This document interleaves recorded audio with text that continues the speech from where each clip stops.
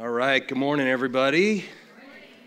Hey, first of all, I know Pastor Gabe prayed over this, but today is Veterans Day, and this is a day that just means so much to me. I know at this church specifically, we have so many veterans, and they and their families, they sacrifice and they give so much. They give so much of themselves to protect us, to keep us in a place where we have the freedom to where we can gather together like this. And, today I'm going to be teaching about Jesus and the things that he did to give us the ultimate freedom, right? But we wouldn't be able to exercise that freedom if it wasn't for the sacrifice that our veterans make. So if you are here, and I know this is going to be embarrassing to you, but if you are a veteran or a family member of one, could you just stand up for just one moment?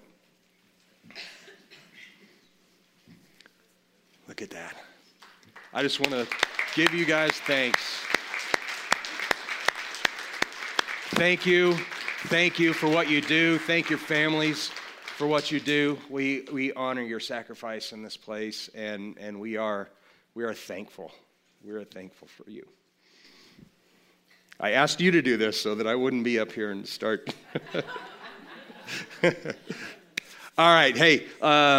Let's get into the message, because this is a great message, I think, just all about the freedom that we have in Christ. So if you haven't been here for a while, we are going through Acts. We're going through the book of Acts, and we're working our way through chapter by chapter. My heart is that by the time we're finished with this, you will have such a fantastic overview of the book of Acts, you won't have missed a thing.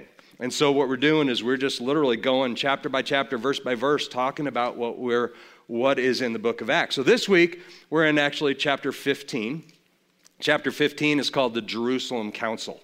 Sounds really exciting. You're all abuzz already, right? But we've gone through, in Acts chapter 1, the Holy Spirit comes upon the disciples, giving them the Holy Spirit so that they can go forth and do what Jesus has called them to do.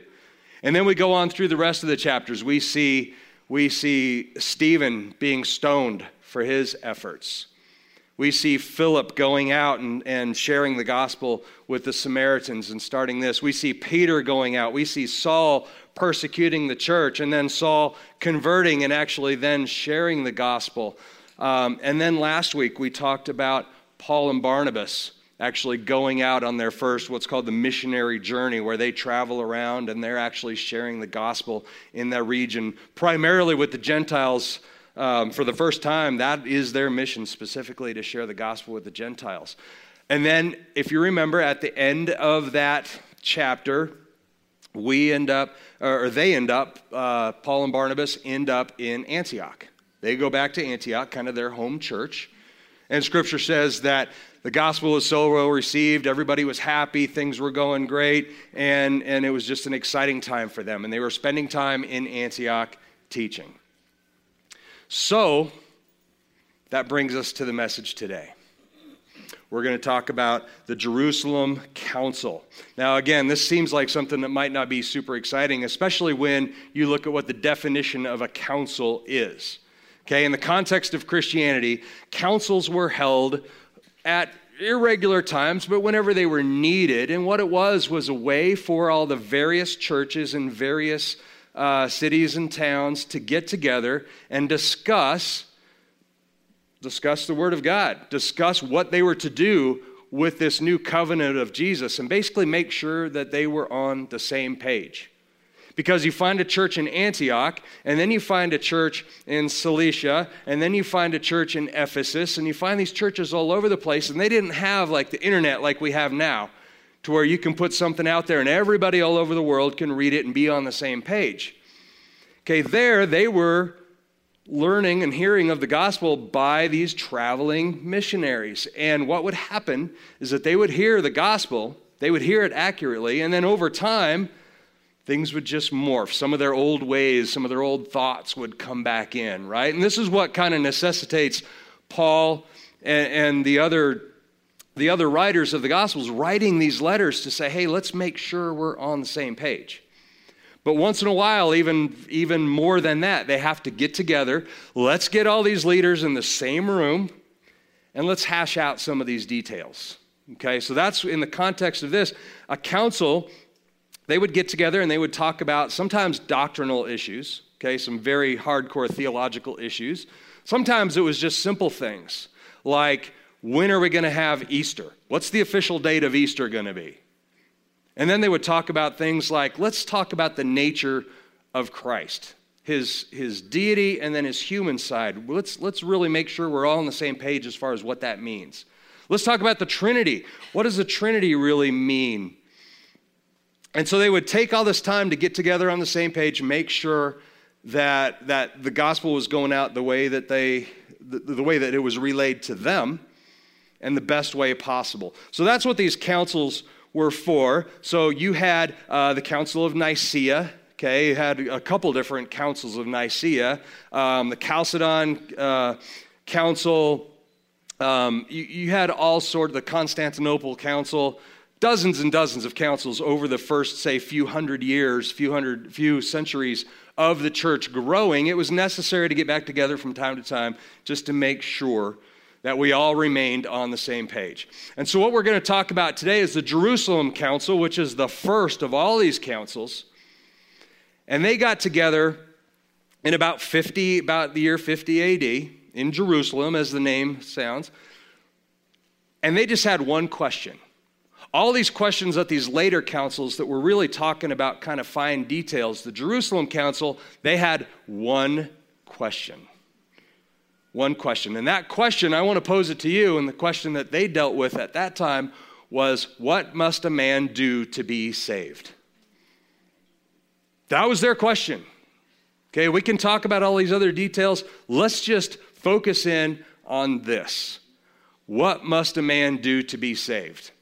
And so I want to ask you guys, I want to ask for some feedback here. What does a man have to do to be saved?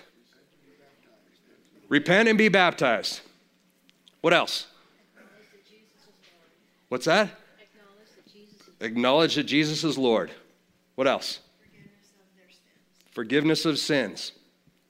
What else? Okay, does it have anything to do with how often we go to church? Does it have anything to do with what we eat or what we drink or the amounts that we eat or drink? Does it have to do with how we get baptized? With how we do communion? Whether you're a Raiders fan or not? I heard some yes.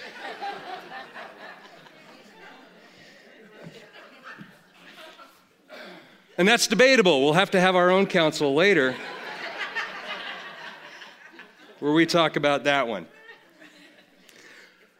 But what do we have that they didn't have at this time? We have 2,000 years of hindsight. We have the entirety of the Word of God. We have the whole Word of God. We've got 2,000 years of scholarly debate and study and commentary and teaching and thought and leading from the Holy Spirit. We have all these things, and it ought to be really simple for us then. But we still have a lot of different answers. None of them are entirely wrong, but none of them are actually complete either. And so that's what the Jerusalem Council gets together. We're going to talk about this, and we're going to hash out what this means. And it was a necessary thing. Because for us, again, it seems easy, but put yourself in their shoes. Put yourself all the way back in the year 50. And you're in a church, the Church of Jerusalem specifically, but this growing church that's now called Christianity, by the way, instead of just the way as it was earlier. And it's growing. It's growing fast. It is magnetic. It is attractive, and people are coming to it. But you have two kinds of people in it. You have Gentiles who are just now coming to this new thing, and they're hearing what they hear from the apostles and from the disciples. They're hearing it directly from them. And they're accepting this, and they're saying, this sounds attractive. We are excited that we can be a part of this. We want this. Yes, we want this. But then you also have another group of people. And this other group of people are Jews. By culture, Jews by generational. They've grown up in this Jewish culture. And the Jewish culture was very much centered around knowledge of and adherence to the law, right? So you've got these two different people. You've got the Gentiles hearing it, and what they're hearing is freedom. There is freedom. There is freedom. There is liberty. There is grace. It's not about what you do. You're justified through faith in Jesus. They're talking about all these things. And then you've got the other side saying, okay, Jesus is wonderful. We'll add him into our thing. He's our promised Messiah. Okay, we now are enlightened to that. We see that. But we're adding him into this culture of adherence to the law that we've been raised in. So you've got these two different types of people in the same room, and it starts to cause some problems. So the reason that Scripture spends a whole chapter talking about the Jerusalem Council, and the reason that we're going to spend a weekend talking about it here is because at issue is the entire core concept of Christianity. Is it faith and justification and salvation through works, or through freedom and grace in Jesus Christ? Which is it? And that's something that was very important for them to decide early on, because that lies at the very heart of Christianity and what we do now. The freedoms that we have now were under fire then, and they were being discussed. So that's where they are. It's a never-ending conflict, right? If you struggle with knowing, okay, I have this friend, he drinks too much. This friend never goes to church. This friend does this and that. Is he really saved? Does he have the same Christ in him that I have? Because I go to church all the time, and I read my Bible, and I pray, and I do all these things. So am I somehow a different tier of Christianity than him? It's something that we all struggle with, and if you do this, you're not alone. The early church struggled with this all the time too. And that leads us to our very first scripture. So let's throw up that first one. Acts chapter 15, this is verses 1 and 2. Some men came down from Judea and began teaching the brethren, unless you're circumcised according to the custom of Moses, you cannot be saved. And when Paul and Barnabas had great dissension and debate with them, the brethren determined that Paul and Barnabas and some others of them should go up to Jerusalem to the apostles and elders concerning this issue. So let's go back to the first verse. So if you remember, we ended up the last teaching, or the last chapter where we left off, was that Paul and Barnabas were up in Antioch. And this church is growing. And they start running into some dissension, okay? Where it says right there, some men came down from Judea. First of all, just to by the way, where it says came down from Judea. If you remember the map, or if you can kind of picture in your head, Antioch is way up north. Okay, Judea is way down south. Jerusalem's up there sort of in the middle region. And it says came down. Well, we would think you went up since it's geographically, but it's just by altitude, really. Jerusalem was kind of on a mountain, about 2,500 feet high, which there in that region, that's high. So Jerusalem is kind of up there. Antioch is a port city, so they went down to this area. So that's why it says that. But some men began teaching the brethren. The brethren is a term that you see over and over again talking about those who had come to believe in Christ. Okay, believers in Christ. We just call them the brethren. The word calls them that. But the some men, this is the question right here. Who are the some men who came down from Judea? These men, there's a term for them, and you've probably heard this before. You may have heard it before. It's been a long time since I had heard it in a while. And the term is Judaizer. You've heard the term Judaizers. What Judaizers is a group of men who believe in Jesus, but there are also many of them are ex or current Pharisees. And the Pharisees get a bad rap, but you remember the Pharisees, their deal was we need to adhere to the law. We need to follow the law more strictly than we have been before, because that's why Israel keeps getting conquered. That's why Israel is not living in the blessing that God intended, is because we're not following the rules right. So their whole mission in life was to get people to follow the rules right. So some of them came to know Jesus, came to accept him and become Christians. But they had this core of being a Pharisee and adhering to the law. It doesn't mean that they just said, we no longer believe in that. They said, okay, we're taking Jesus. We believe that he's the promised Messiah, and we're going to add him into our knowledge, into what we're doing, into our thing.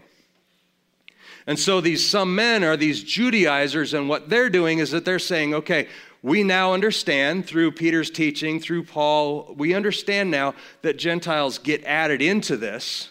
We're okay with that. But we believe that they need to become Jewish. They need to adopt Jewish traditions, Jewish custom, Jewish law, in order to be grafted into this new thing. They're saying, hey, Jesus is bringing this new covenant and this new blessing, and we're going to welcome them in now, but they need to really fully become one of us. So that's what these Judaizers are teaching. They're going around teaching that you have to essentially convert to being a Jew in order to be grafted into this new covenant. And they believed that their position was biblical. They really believed it. They weren't just trying to be jerks about this. Again, I know Pharisees get a bad rap, but they were well versed in the law. Okay, Pharisees, they constantly read from the Old Testament, specifically from Mosaic law, the first 5 books of the Bible. They read that. They memorized it in most cases. They knew very well what the Bible said about the promises to the people of Israel. They knew this. A couple examples. I'm just going to read these to you. This is Genesis 17. It's verse 2, and then I'll skip to 6 and 7. Now, this is the Lord speaking directly to Abraham, okay, the one they considered their forefather. He says, I will establish my covenant between me and you, and I will multiply you exceedingly. I will make you exceedingly fruitful, and I will make nations of you, and kings will come forth from you. I will establish my covenant between me and you and your descendants after you throughout their generations for an everlasting covenant to be God to you and to your descendants after you. So they had recited that. They knew that. And so they knew what it's called the Abrahamic covenant. They would have known what that is. And then the very next section, again, Genesis 17, 9 and 10, reads like this. Now, this is what this covenant looks like to them in their minds. Okay, it's a covenant made, but there's a physical sign of this covenant. And this is what this next section talks about. Genesis 17, 9, 10. God said further to Abraham, now, as for you, you shall keep my covenant, you and your descendants after you throughout their generations. This is my covenant, which you shall keep between me and you and your descendants after you. Every male among you shall be circumcised. Thus shall my covenant be in your flesh for an everlasting covenant. They would have known that very well, and they're saying, yes, you want to join in this blessing of God, this one where Jesus the Messiah is now fulfilling this? Absolutely. Here's the first thing you have to do. Be circumcised. So if you're a Gentile, you're an adult, chances are you're not circumcised, and you're coming into this thing, and they're telling you, okay, it's great, you can accept Jesus, you can be one of us, but the first thing you have to do is now go be circumcised. Okay, men in the room, who would like to hear that as an adult, that now you need to go do this?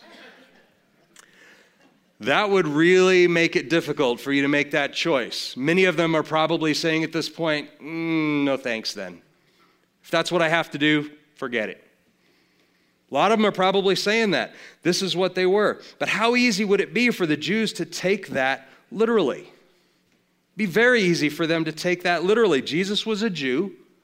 Jesus was the promised Messiah. Their eyes had been open to that. They see that, and they're just saying, hey, if these new people coming in want those blessings that have been promised to us throughout the generations, they have to do what we have to do. They have to adhere to the law, and they have to be circumcised to show that adherence in the flesh to that covenant.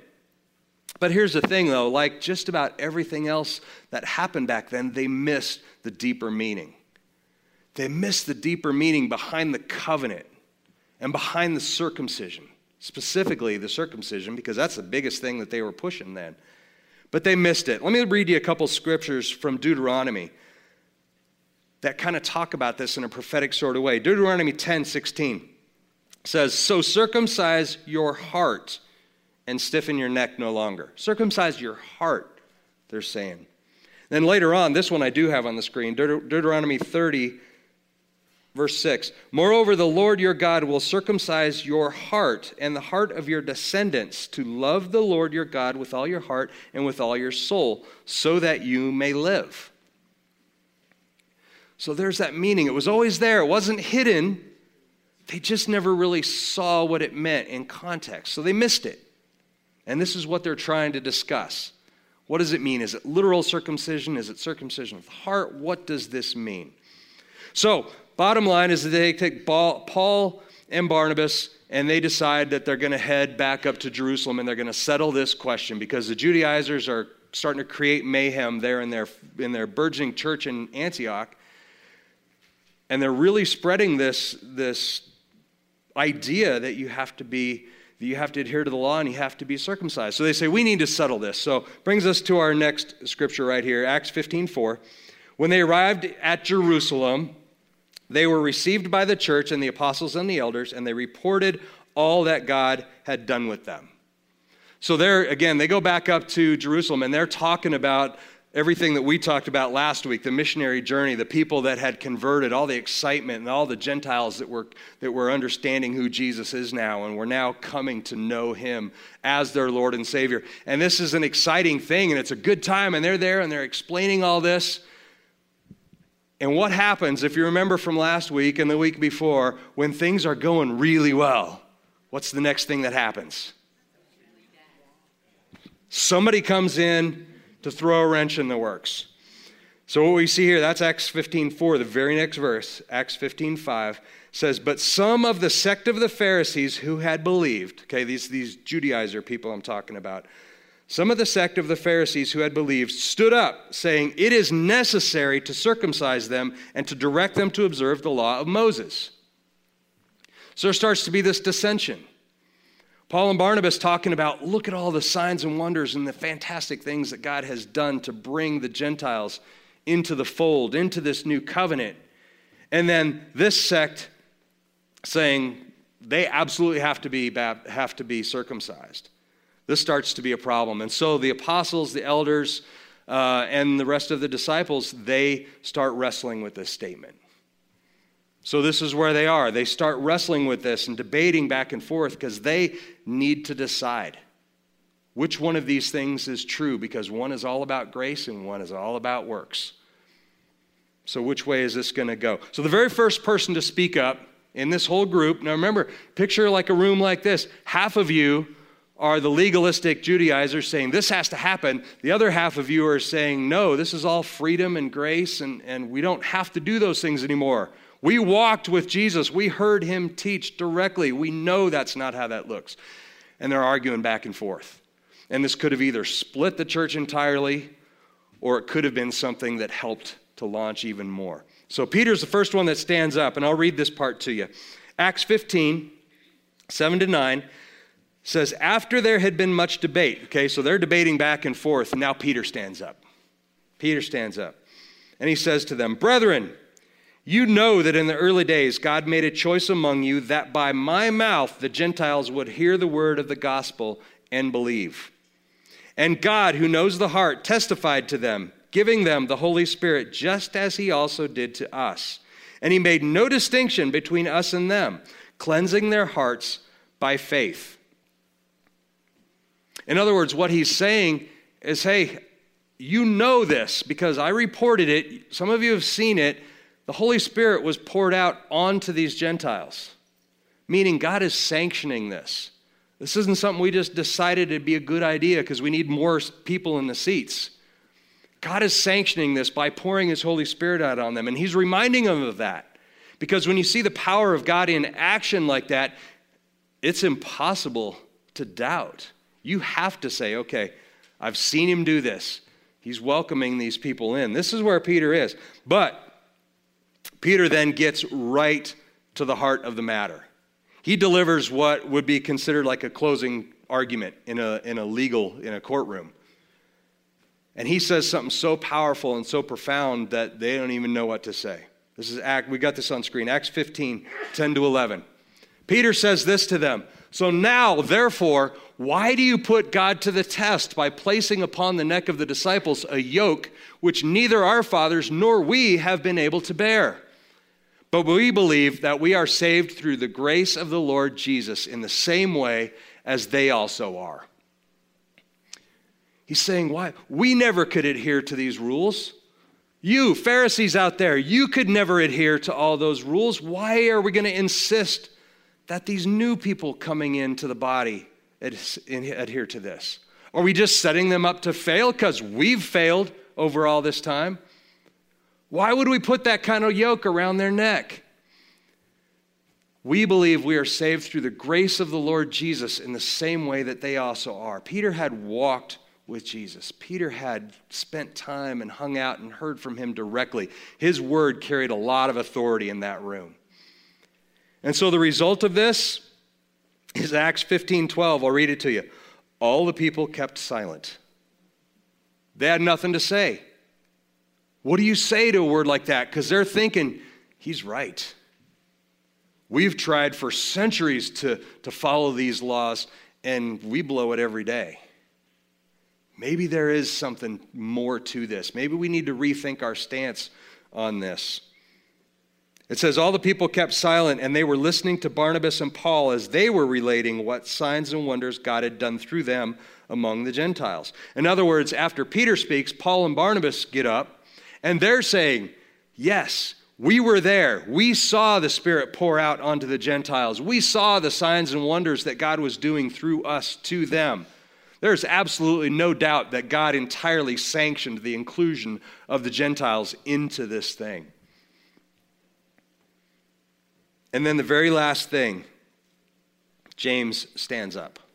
James later on is called, he's kind of referred to as the Bishop of Jerusalem, meaning he was became the head of the Jerusalem church. Whether he was or not at this exact point, we don't know, but he was very important. He was one of the higher up leaders of the Church of Jerusalem. Remember from teaching way back, the Church of Jerusalem was 20,000 plus at this point.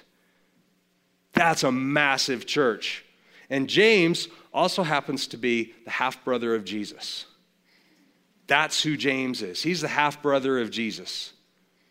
And so he carries some serious authority when he stands up and he says this to them. Acts 15, 13 to 15, we got it up there. After they had stopped speaking, James answered, saying, brethren, again that term for the believers, brethren, listen to me. Simeon has related how God first concerned himself about taking from among the Gentiles a people for his name. With this, the words of the prophets agree, just as it is written. Again, Simeon is, if you remember Peter, his name is Simon Peter. They had that Jewish name, that Hebrew name, and then that Greek name. So Simon Peter. Simeon is just an alliteration of Simon. So Simeon, Simon, same guy. Simon Peter. So he has said, and he's just referring back to this, and what he's doing here is he's going to refer back to Old Testament Scripture, not to argue his point, but to prove his point. So he goes back. The next section of Scripture is this. Now, I'll read this to you. Now, if you could see it, and you remember, this is in all caps. What does all caps mean?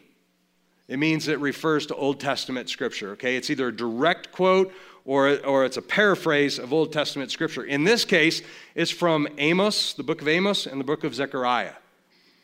When's the last time you heard Amos and Zechariah preached in church? Did you come here this morning thinking you were going to hear from Amos and Zechariah? Well, you have now, so you can go out and you can say how smart you are. Here's what he says. He says, after these things I will return, and I will rebuild the tabernacle of David, which has fallen, and I will rebuild its ruins. This is all the Lord speaking. And I will restore it, so that the rest of mankind may seek the Lord. The rest of mankind may seek the Lord, and all the Gentiles who are called by my name, says the Lord, who makes these things known from long ago. Okay, again, prophetic scripture that they maybe didn't see at the time. Maybe they just read right past it, expecting something different. But James is saying this is what's happening right now. These things that were prophesied back then. This is happening now, and it's happening with these people. We need to accept them and invite them in and make it easy for them to fulfill what God's plan was all along. This isn't a new plan. This has been the Lord's plan all along. So we need to make this happen and quit stepping in the way. So after all this, they talk a little bit more, and then James gets up again, and he issues his decision. Because again, remember, he is, at this point, he is, if not the leader of that Jerusalem church, he's very, very high up. And he says this, again, we have this on screen, Acts 15, 19 to 21. He says, "Therefore, it is my judgment that we do not trouble those who are turning to God from among the Gentiles, but that we write to them, that they abstain from things contaminated by idols, and from fornication, and from what is strangled from blood. For Moses from ancient generations has in every city those who preach him, since he is read in the synagogues every Sabbath." Okay, what does this mean? This part right here, for Moses from ancient generations has in every city those who preach him. What he's saying is that no matter where you are in the world, if you come to know Jesus, you're going to go into the synagogue and you're going to hear Moses preached. And so they know they're going to have heard that law. Even new believers will be exposed to what this law is. And he's saying here, we need to make sure that they understand that there are some rules. This isn't just a free-for-all, everything goes, because the Gentiles, that's primarily what they were hearing. It's all about grace and freedom, and anything goes. You can do anything you want. But they've been doing anything they wanted for their entire history. So this has to be something different. So let's go back one just a little bit. Last screen. We write to them, so they want to get together. They want to write a letter that they can send out to these churches that are having these debates. Tell them that they abstain from things contaminated by idols. Okay, idols, good idea. Jesus preached against idols, right? And from fornication, again, good idea. And from what is strangled and from blood. Why did they add that last part? We always tend to think that when the New Testament comes, all those dietary restrictions and things like that go away. All that thing you can't eat and can't eat. Maybe even Jesus taught what the Lord has cleansed, right? Peter heard that directly from the Lord a while ago. What God has cleansed, no longer consider unclean. So why do they continue to include this? This is a conciliation towards those who are Jews by custom, because the Jews in the audience would have been continuing with the sacrificial rites every single Sabbath. They were still doing sacrifice, and they considered the blood to be a holy and a sacred thing. And they were still continuing to do this. So what they're saying is we don't want to have the Jews in one side having sacrifice and doing those sorts of things, cleansing the blood and really understanding the significance and the holiness of the blood rituals. And then right across the street, we have Gentiles who are having a barbecue, okay? And they don't care what they eat or about the blood or anything like this. And it's going to cause more dissension. It's not about him saying, okay, we want them to stay away from things that are strangled and things that are from blood. He's saying, let's put this in there as a conciliatory gesture towards the Jews to make the peace. Okay, and eventually those things go away. We know that didn't continue. But this is what they decide. We're going to send a letter saying we agree on these points. So they take everything and they just boil it down to this point, or these few things. They're trying to make it very easy. And they realize, even the Judaizers, the Pharisees, the strict people in this group were realizing that this gospel is too important to squabble over those kind of details. We need to be able to set aside the legalism in our hearts so that the gospel of Jesus can spread. This is what Jesus commanded us to do. And the more we dig our heels in and the more we adhere to this law, the harder we make it for people to come to know Jesus. How many times do we do that? How many times do we dig our heels in on what's right and what's wrong? I can't believe you're wearing a Black Sabbath t-shirt to church. Oh my gosh. What does it matter if you know Jesus? But we put all these stumbling blocks in. You have to dress a certain way, act a certain way, listen to a certain kind of music. We have to put all these things in the way. Why? Just to satisfy some legalistic impulse that was bred into us from long ago? I don't know. But this is what they're saying, is that that's not what Jesus came to give us. So they write this letter, they formulate this letter, and they send Paul and Barnabas, and they actually send two others. They send Judas and Silas back with Paul and Barnabas, back to Antioch with this letter. And they say, okay, this letter, you read this letter to them, and this is going to settle the whole issue. And that's exactly what they do. Acts 15, 23 to 29, I'll just read it to you. It says this. The apostles and the brethren who are elders, to the brethren in Antioch and Syria and Cilicia, who are from the Gentiles, greetings. Since we have heard that some of our number, to whom we gave no instruction, have disturbed you with their words, unsettling your souls, it seemed good to us, having become of one mind, to select men to send to you with our beloved Barnabas and Paul, men who have risked their lives for the name of our Lord Jesus Christ, giving them that authority to also teach. Therefore, we have sent Judas and Silas, who themselves will also report the same things to you by word of mouth. For it seemed good to the Holy Spirit and to us to lay upon you no greater burden than these essentials: that you abstain from things sacrificed to idols, and from blood, and from things strangled, and from fornication. If you keep yourselves free from such things, you will do well. Farewell. That's the extent of the letter that they send to the church in Antioch to help get them focused on the same page. And what happens? The congregation in Antioch, they rejoice. They're loving this. Freedom, freedom, freedom. Yet, it's not anything goes. It's not free for all. We do have some things that we need to adhere to, which is fine. But there's so much freedom in that. I'd be rejoicing too if they came back and said, okay, good news, no circumcision. That's out. I'd be rejoicing too. And they're no different. They're doing the same thing. So worship team, you guys can go ahead and start heading up this way. So we go back to the very beginning. What must a man do to be saved? That's the whole question that they were asking at the beginning. What must a man do to be saved? And it's an important question. The apostles and the elders defeated the best efforts of the legalistic side to impose law and ritual to this new freedom in Christ. This is a big thing.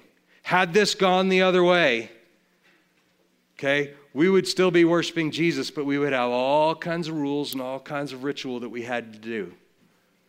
That's not what Jesus came to give us. Jesus came to give us freedom. Freedom from that yoke, that oppressive yoke that nobody could hold on to. The law never saved anybody. Only Jesus can do that. Only Jesus can save, and we should jealously protect anything that starts to creep into our attitudes that's going to be legalistic or ritualistic in nature.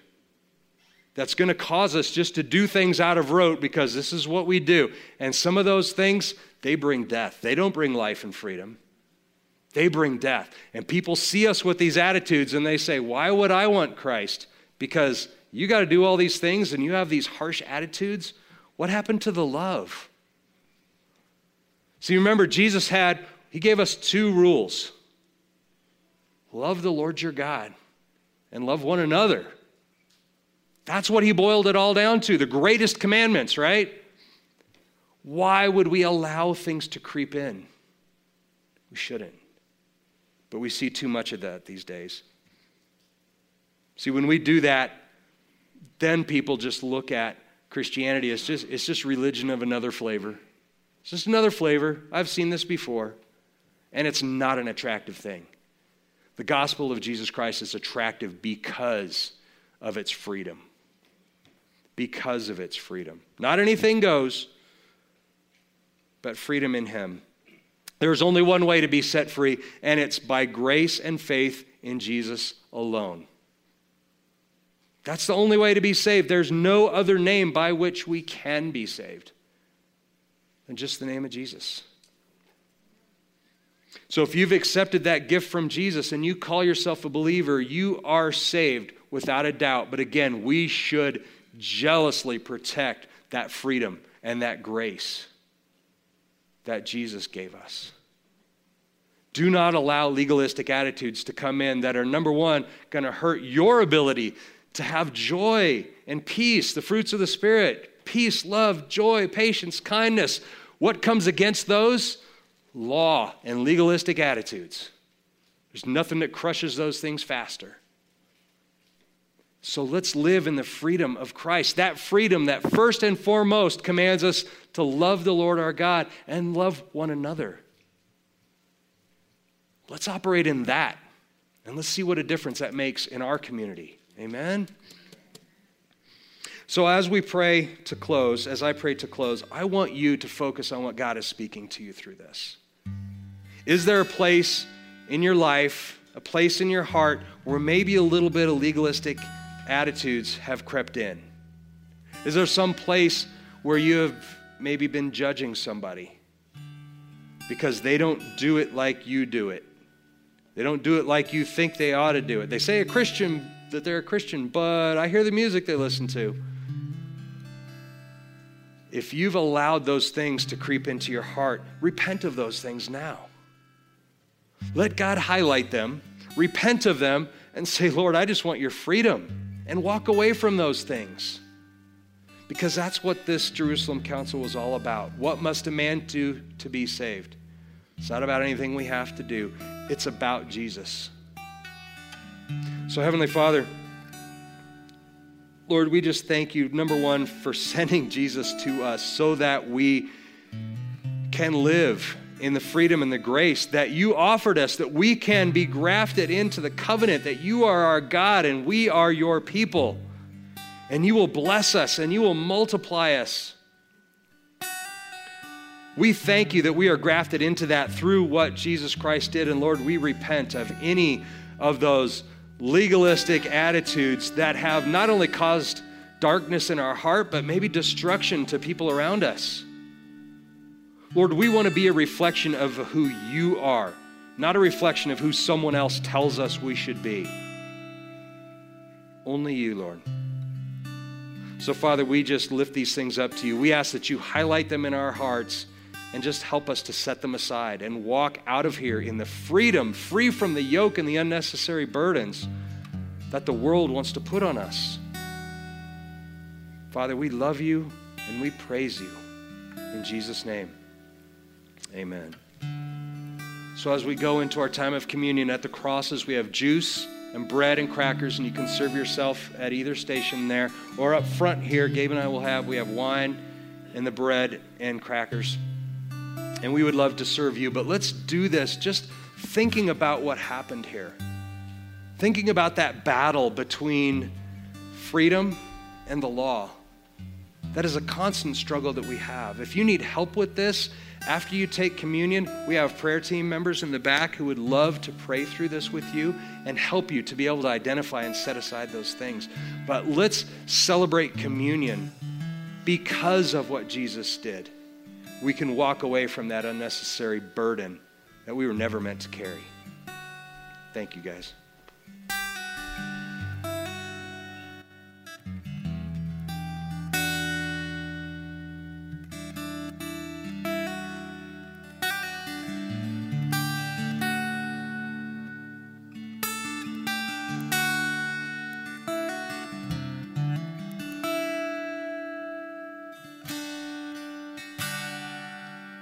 Where the Spirit of the Lord is,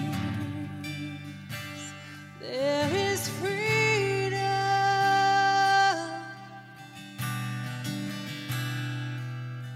Where the Spirit of the Lord is, there is freedom.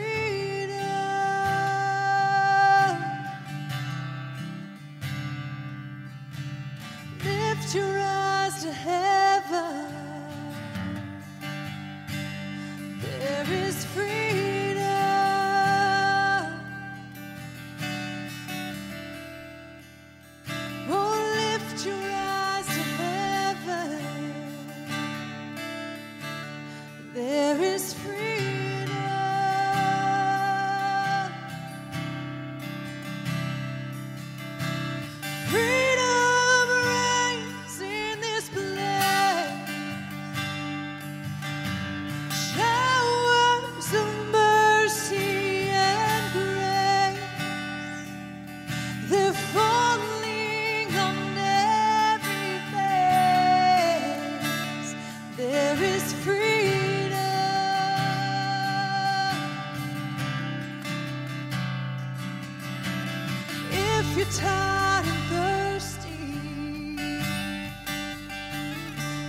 There is freedom.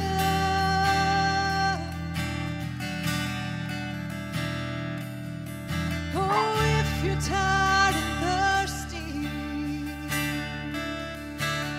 there is freedom.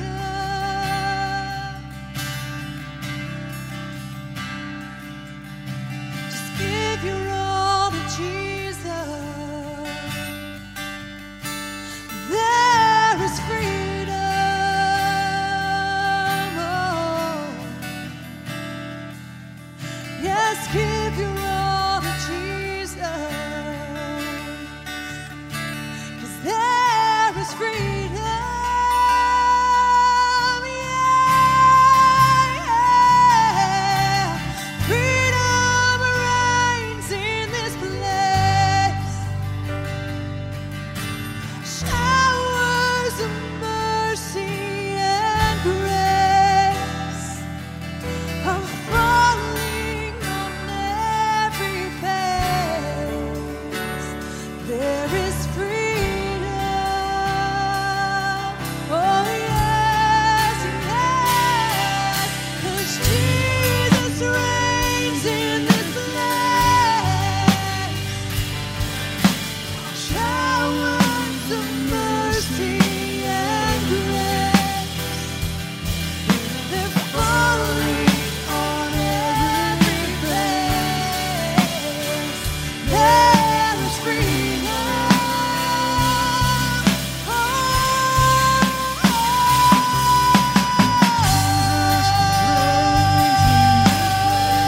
freedom reigns. Oh, 'cause Jesus reigns on every face. There is freedom. Oh, yes, freedom reigns in this place. Showers of mercy and grace, they are falling on every face. There is freedom. Yes, Jesus reigns in this place. Showers of mercy and grace, they're falling on every face. There is freedom.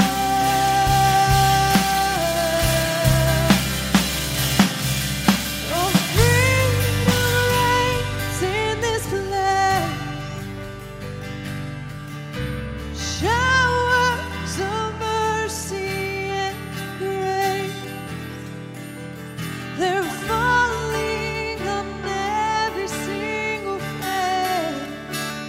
There is freedom. We know that Jesus reigns in this place. Showers of mercy and grace, they're falling on every face. There is freedom. Oh, there is freedom.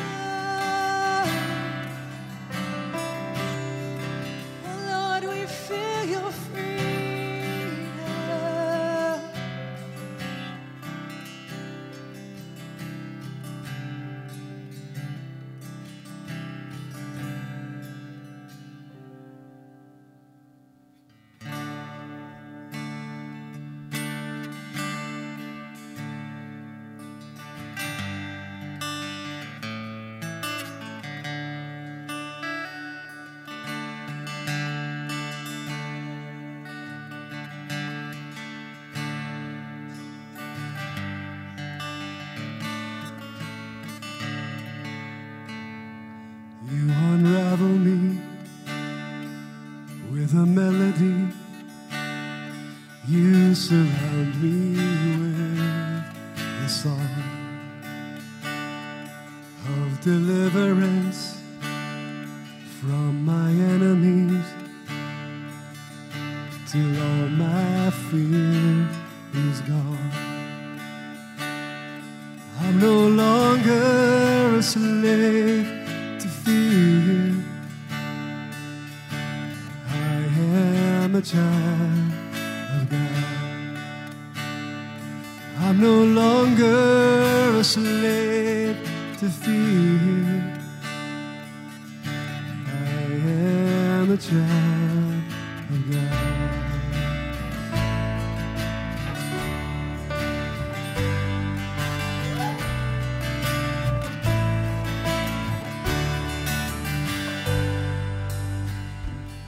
From my mother's womb, you have chosen me.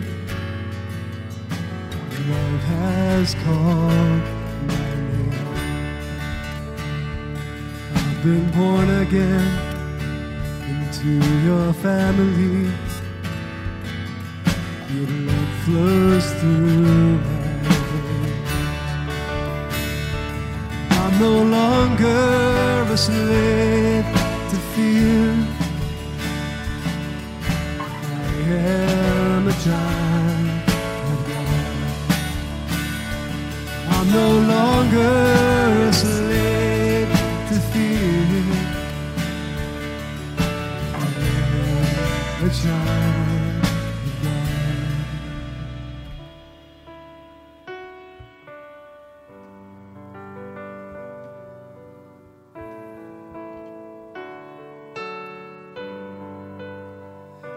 And I am surrounded by the arms of the Father. I am surrounded by songs of deliverance. We've been liberated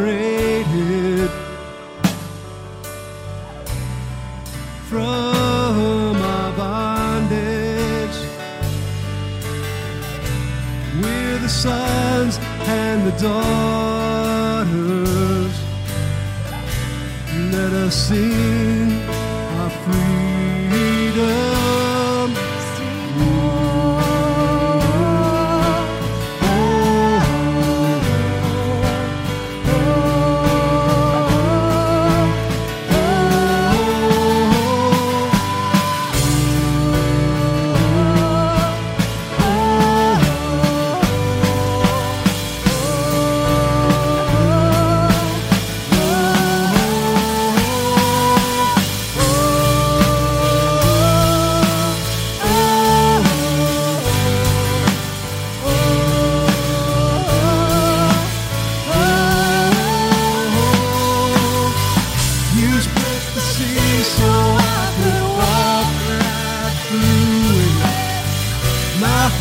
Drowned in perfect love.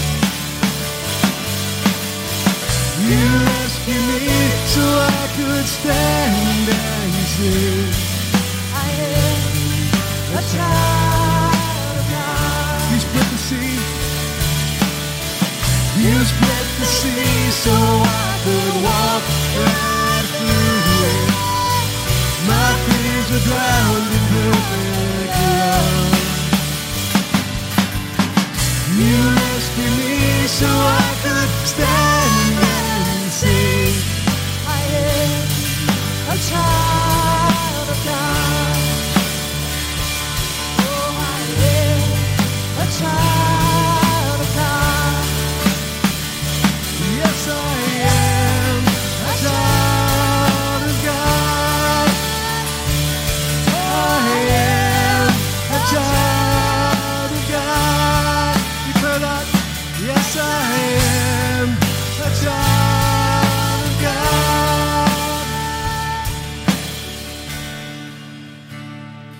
I'm no longer a slave to fear. I am a child no longer a slave to fear. I am a child of God. I am a child of God.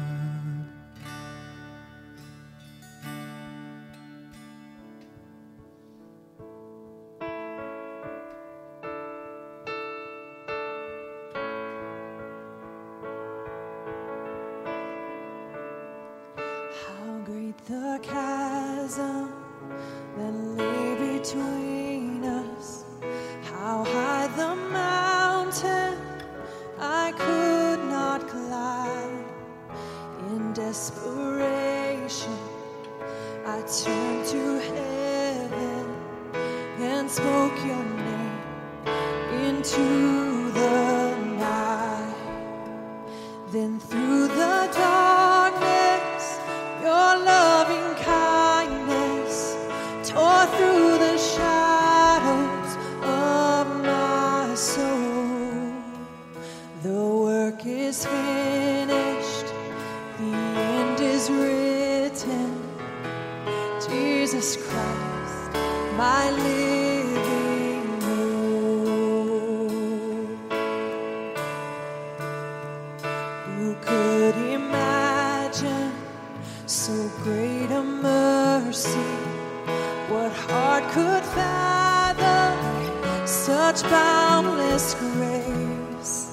The God of ages stepped down from glory to wear my sin and bear my shame. The cross has spoken, oh, I am forgiven. The King of Kings calls me his own. Beautiful Savior, I'm yours forever. Jesus Christ, my living hope. Oh, hallelujah. Praise the one who set me free. Hallelujah. Death has lost its grip on me. You have broken every chain. And there's salvation in your name. Jesus Christ, my living hope.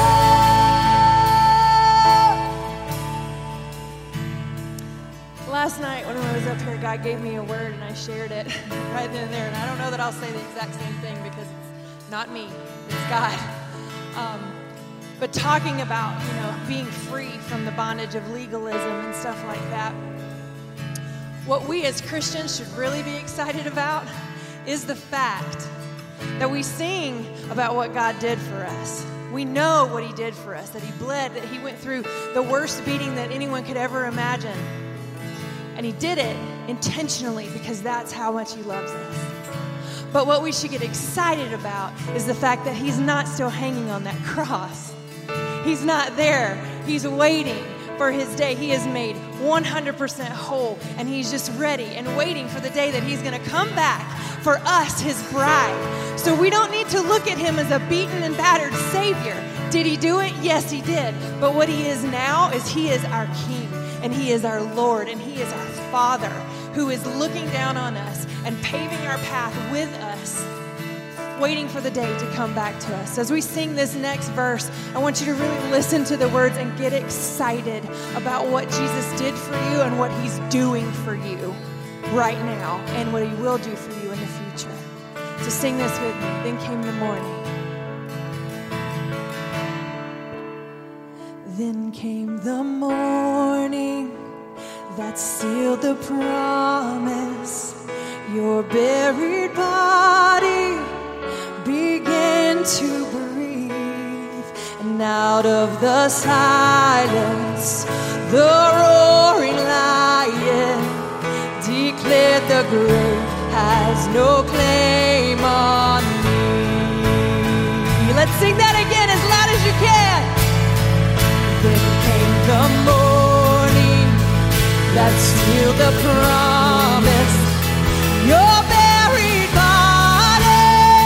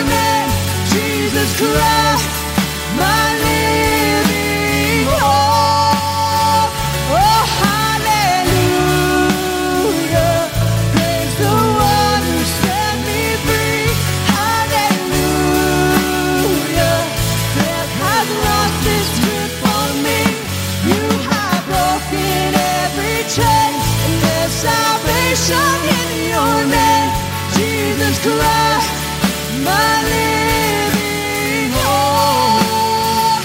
Oh, Jesus Christ, my living hope. Oh, hallelujah, praise the one who set me free. Hallelujah, death has lost its grip on me. You have broken every chain. There's salvation in your name, Jesus Christ, my living hope. Give a shout for Jesus, our living hope. Thank you, Jesus. Amen. Well, it just touches my heart so much to see you guys worshiping like that and just joining with us and really believing what these songs say. We're not up here just singing them because they sound good. Are they great songs? Yeah, they're great songs. But it's the words behind the song, and when you really get the meaning of the words and what that's trying to say, it's truth. It's so much truth that you can hang on to. So thank you for the participation, and thank you for just pouring out your heart to Jesus each and every week. We love you guys so much. And we're going to worship with another song, and if you want to stay, by all means, please stay. But if you have to go, then we just bless you and your family. Be safe as you drive. I don't know how the roads look, but we hope to see you guys back here next week. Have a great week.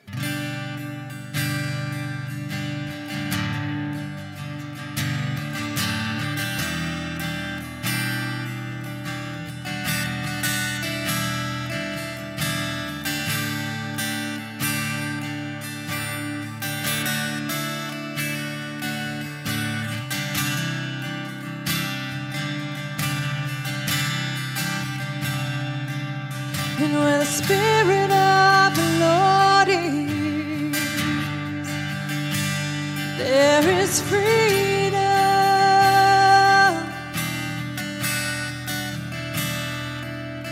Where the Spirit of the Lord is, there is freedom.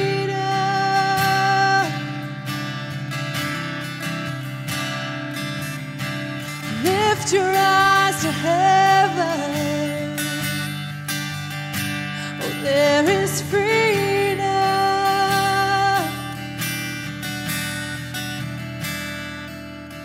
Just lift your eyes to heaven, 'cause there is freedom.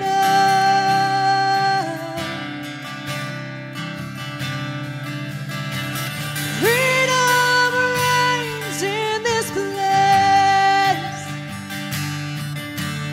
Showers of mercy and grace falling on every face.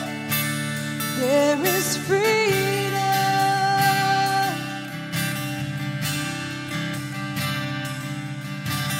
If you're tired and thirsty,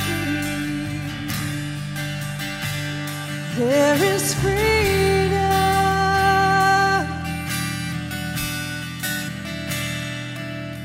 Yes, if you're tired and thirsty, there is freedom.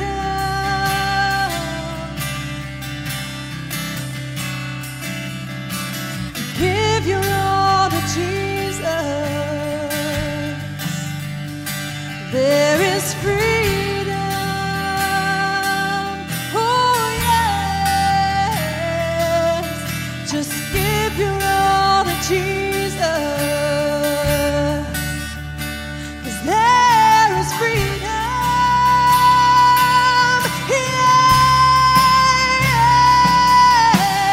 Freedom reigns in this place. Power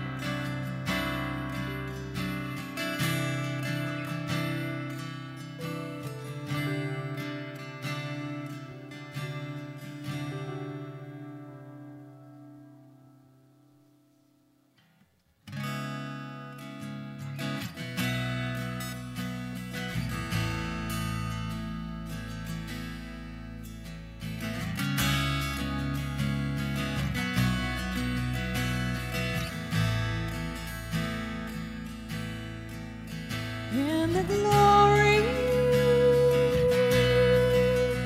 of your presence. I find rest for my soul in the depths of your love. I find peace, makes me whole. And I love your presence. I love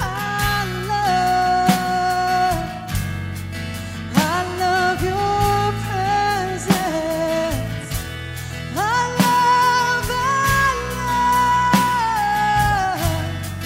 I love you, Jesus.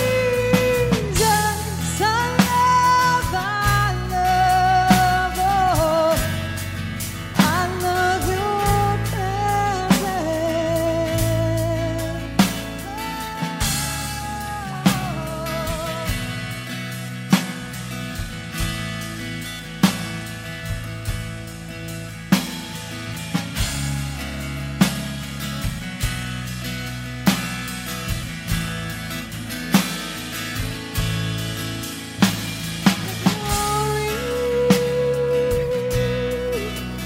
of your presence.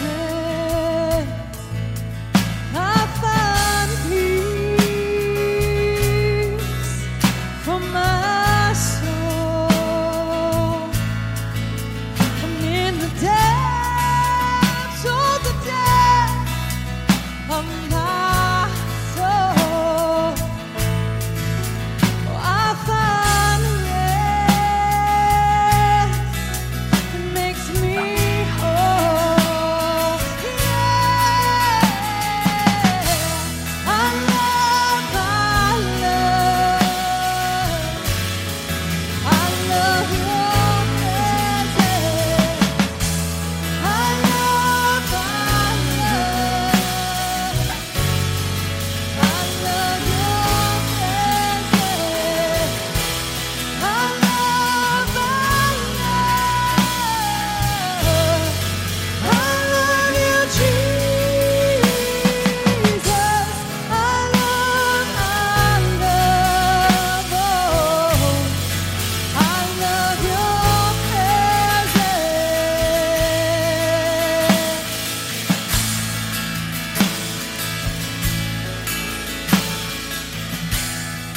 If you want it, come and get it. We're crying out loud. Love that He has given to you is never enough. Let go of your heart, let go of your head, leave it now. Go of your heart, go of your head, receive it now. I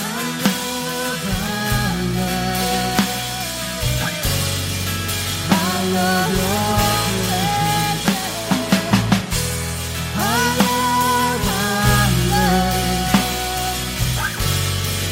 I love your